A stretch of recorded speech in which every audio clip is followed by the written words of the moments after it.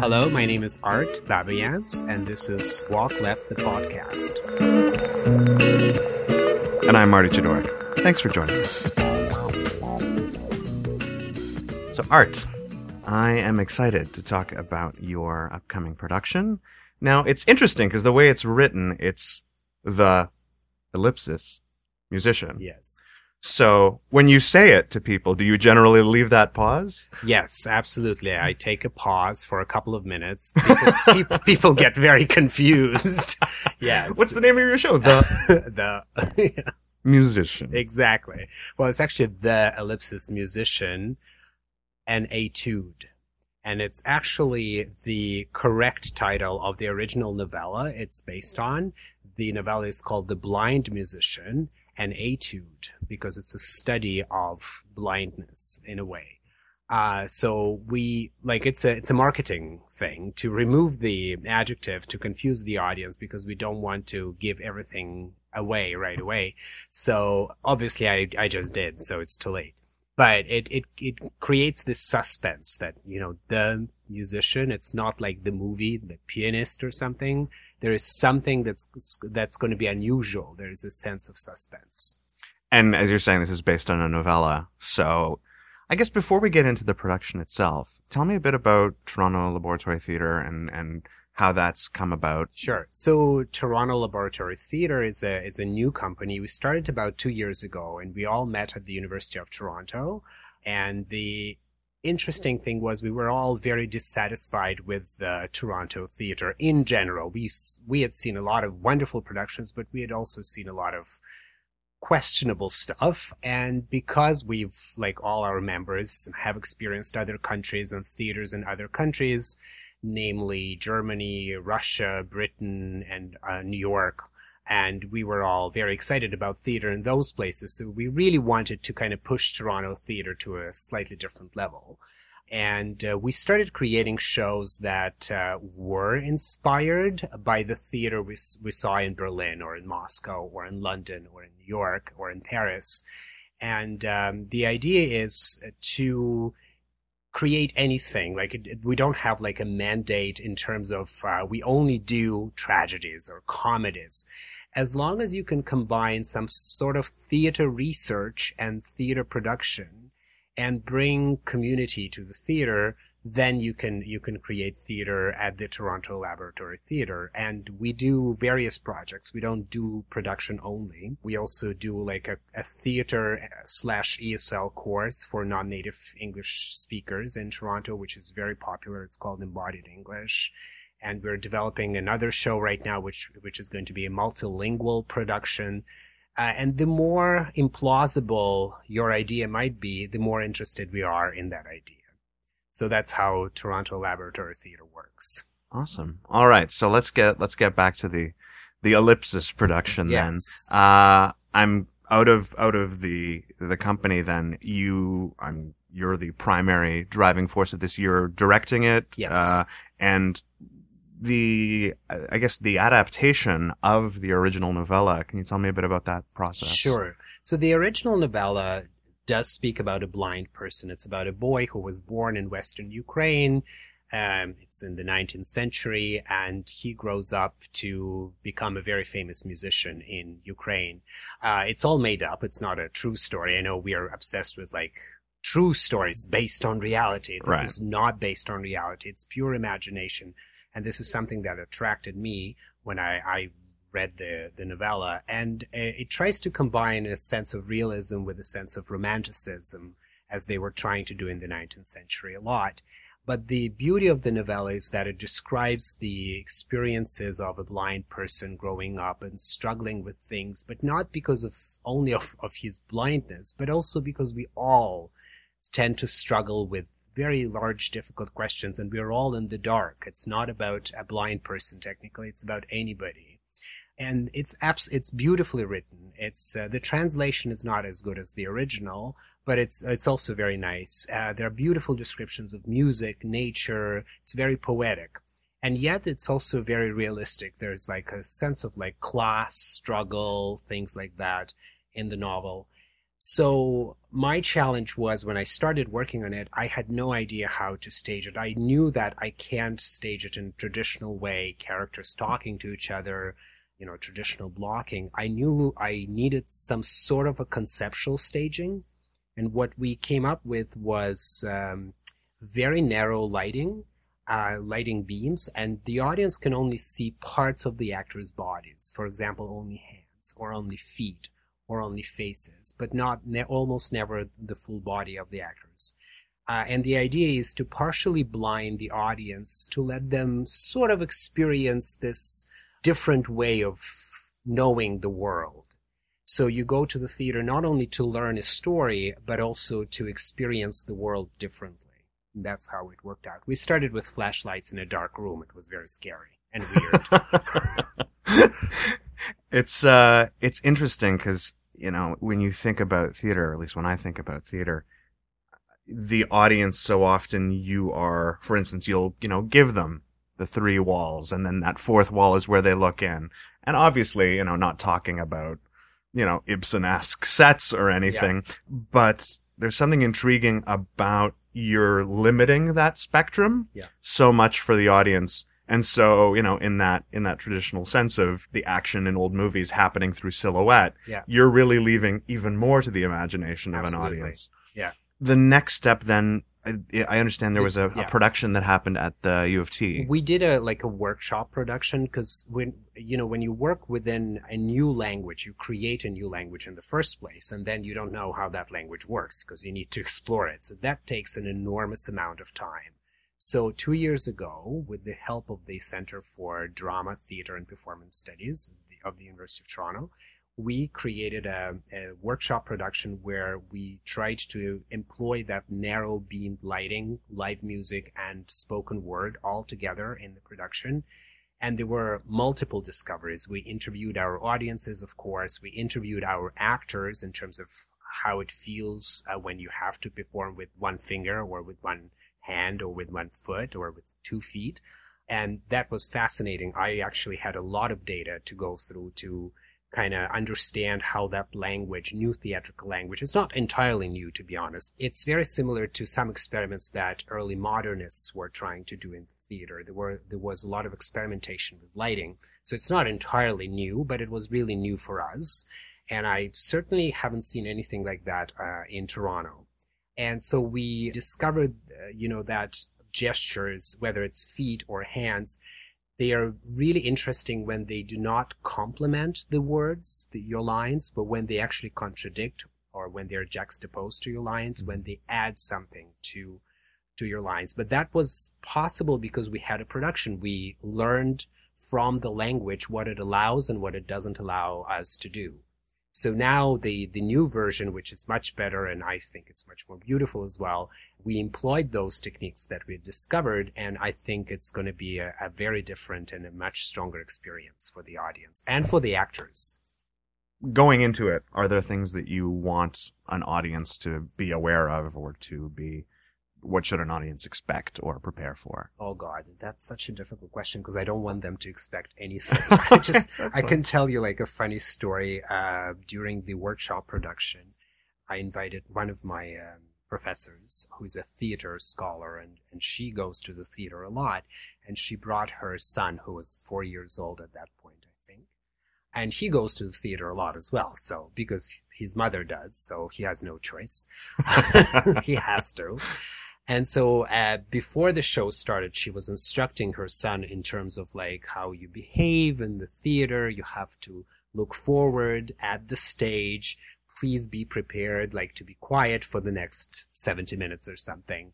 So her son is all prepared and he's focused on the stage, and the stage is sort of dark. And then the lights go down in the house. And all of a sudden he hears the voices behind him because that's how, so that ruined the whole idea of the instruction. But he was entirely engaged for 70 minutes despite all the kind of scary nature of the beginning of the show. He was completely into that. So yeah, the audience can expect the unexpected. That's the cool part. So, okay, so you started with this source material. You've made it something more universal. Does the narrative follow sort of a more of a linear path, or is it in general, as an etude, is it more of a sort of an exploration? Yeah. That's a very difficult question to I only ask difficult yeah, questions. thank you. Oh my God.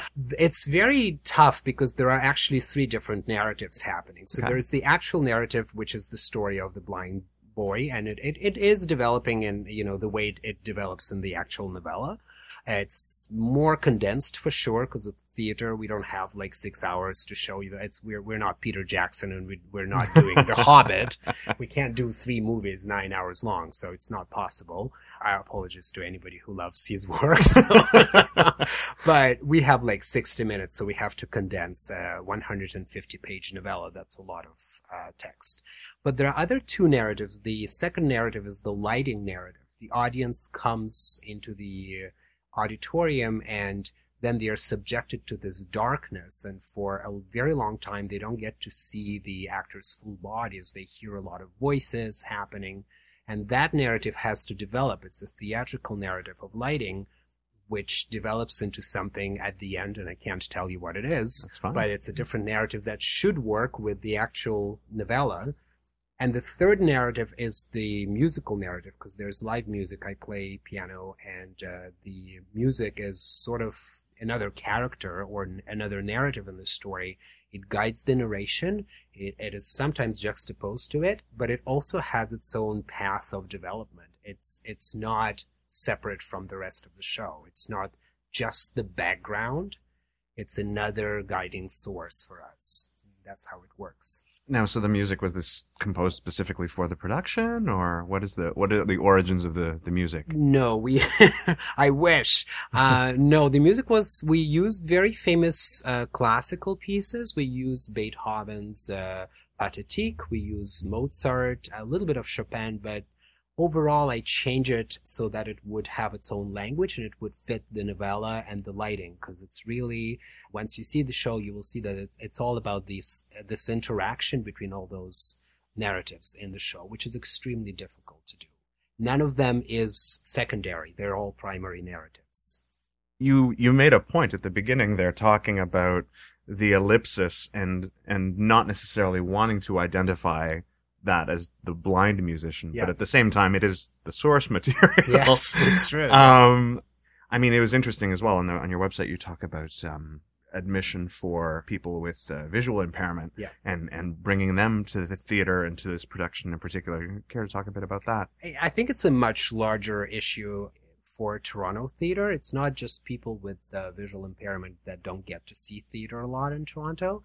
It's also all kinds of people. I feel that Toronto theater often caters to a very specific crowd, which is often, I'm going to be blunt here, white Anglophone, middle class or upper middle class. And I think it has to change. I think one of our kind of missions is to bring more people to the theater, partly because 50% of the population of this city isn't really white Anglophone, and people speak hundreds of languages. It's wonderful.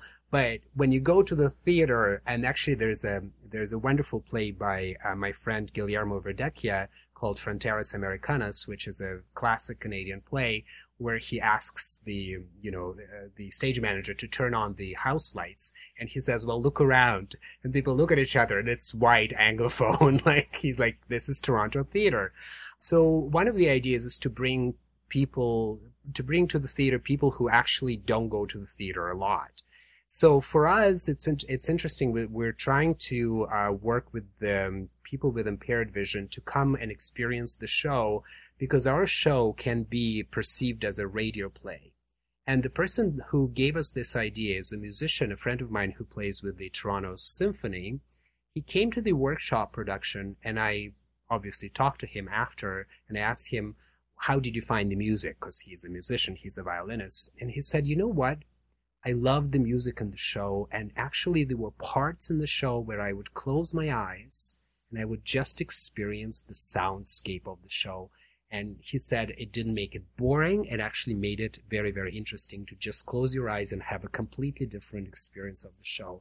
And he could still follow the plot. So that gave us this idea that people who can't see, they can experience the show in a different way that other people can. So probably much deeper. than others. As the director of this, tell me about your sort of directorial process and working with these actors, I guess, especially with the information that was collected through that first workshop production. Yeah. It was very hard. I'm not gonna lie. I've done a lot of productions, but most of them have been more traditional. So there's a fourth wall. I've done musical theater. I've done straight drama. I've done avant-garde productions as well.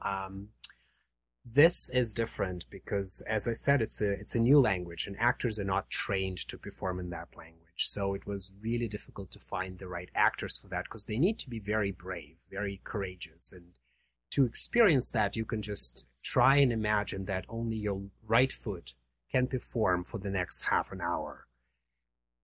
Good luck. It's extremely difficult to direct your acting energy there to your right foot, and it has to be interesting. If it's a boring performance, nobody's going to watch it. So connecting the words and the voice and with the music and with, a part of the body is extremely difficult, because there's also this idea that once you start performing, you want to make it very realistic, but you can't go realistic. Nothing is realistic on stage. We pretend it's realistic, but it's very, very constructed. However, if you go too far, if it's completely unrealistic, it becomes jarring and difficult. So finding that middle ground between it is realistic enough, but it's also completely unrealistic if you're performing through your right hand or left hand or right foot or left foot, that was extremely hard for me as a director. So what we did, we had a very extensive training session for our actors. We invited an amazing movement instructor he's originally from Russia, and he worked with Soviet stars in the 60s and in the 70s. And then he immigrated to Canada, and he was producing theater in Montreal for 20 years. And then he moved to Toronto. So he's in Toronto now working as a superintendent in some building, which is just delightful. But he's the best movement coach I've ever met in my life. So he definitely showed my actors how to use their bodies differently. That was a challenge. The other thing was not to get stuck in the narrative. The narrative is very powerful, but there is also music in the show. So teaching the actors how to listen to the music and how to talk to the music, and how to allow the musician, myself, to talk to them at the same time. That interaction, which has to be open throughout the whole show, is extremely difficult to achieve. So I could only hire those actors who had a very good musical ear. That took a long time as well. But once it starts working together, it's fascinating. It's really wonderful. Because you're dealing with such narrow lighting, is that incorporated into the rehearsal process at all? Yeah. Whoever is observing the rehearsal, whether it's me or my dramaturge or my assistant director, they have to get used to the fact that they cannot see what they can see. The whole point is to kind of, in your imagination, cut the rest of the actor's body and just focus on the hands, which is extremely difficult because in North America and in many other cultures, we're much more used to looking at like I'm looking at you right now. Right. Nobody can see it. But so the idea is we have to have this eye contact when we're talking. So as a director, when you're watching your actors perform, you're drawn to their faces. But you have to bear in mind that you will not see those faces. So we can't always rehearse with lights. So whenever we have an opportunity to use like flashlights, we try to have one stage manager directing one light on the hands or on the feet, and the other stage manager on the other side directing the light on the hands. But when we have full lighting, we have to use our imagination and just cut the rest of the body. It's very, very difficult. It's a jarring experience. But you learn. It takes time. As a director, you also learn how to watch your actors differently. It's another skill that you add to your resume, I guess. No, for sure. Which you will never use, probably. And also, the other thing I was going to say is that the script itself, unlike in more conventional theater, and again, there's nothing wrong with more conventional theater. I've done a lot of it, and it's fine. Where we usually start with a play. Here, the script is still in development. It's scary. The show is like opening in a couple of weeks, but it's sort of in development. Not that we have a script, obviously. It took us 3 years to put it together. Right. But we always keep it open because a new way to light something, a new way to add music guides the literary narrative as well. So the script can change at any point. Even maybe after the first preview, we might go, well, scene 6 is going to be completely different. And I think it's important to stay open and not to see the script as the ultimate source. It isn't. It's another creation based on our skills and imagination, but it's not where we started. At the beginning, there was no script. There were flashlights in a dark room and 2 actors. The Musician, January 17th to the 26th at Dance Makers Theater, with previews on the 11th. Thank you so much for joining me. Thank you so much. My pleasure.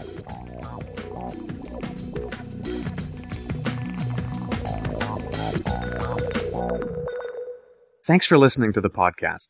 If you have an upcoming Toronto-based performing arts project or production, I want to talk to you about it. Visit walkleft.ca.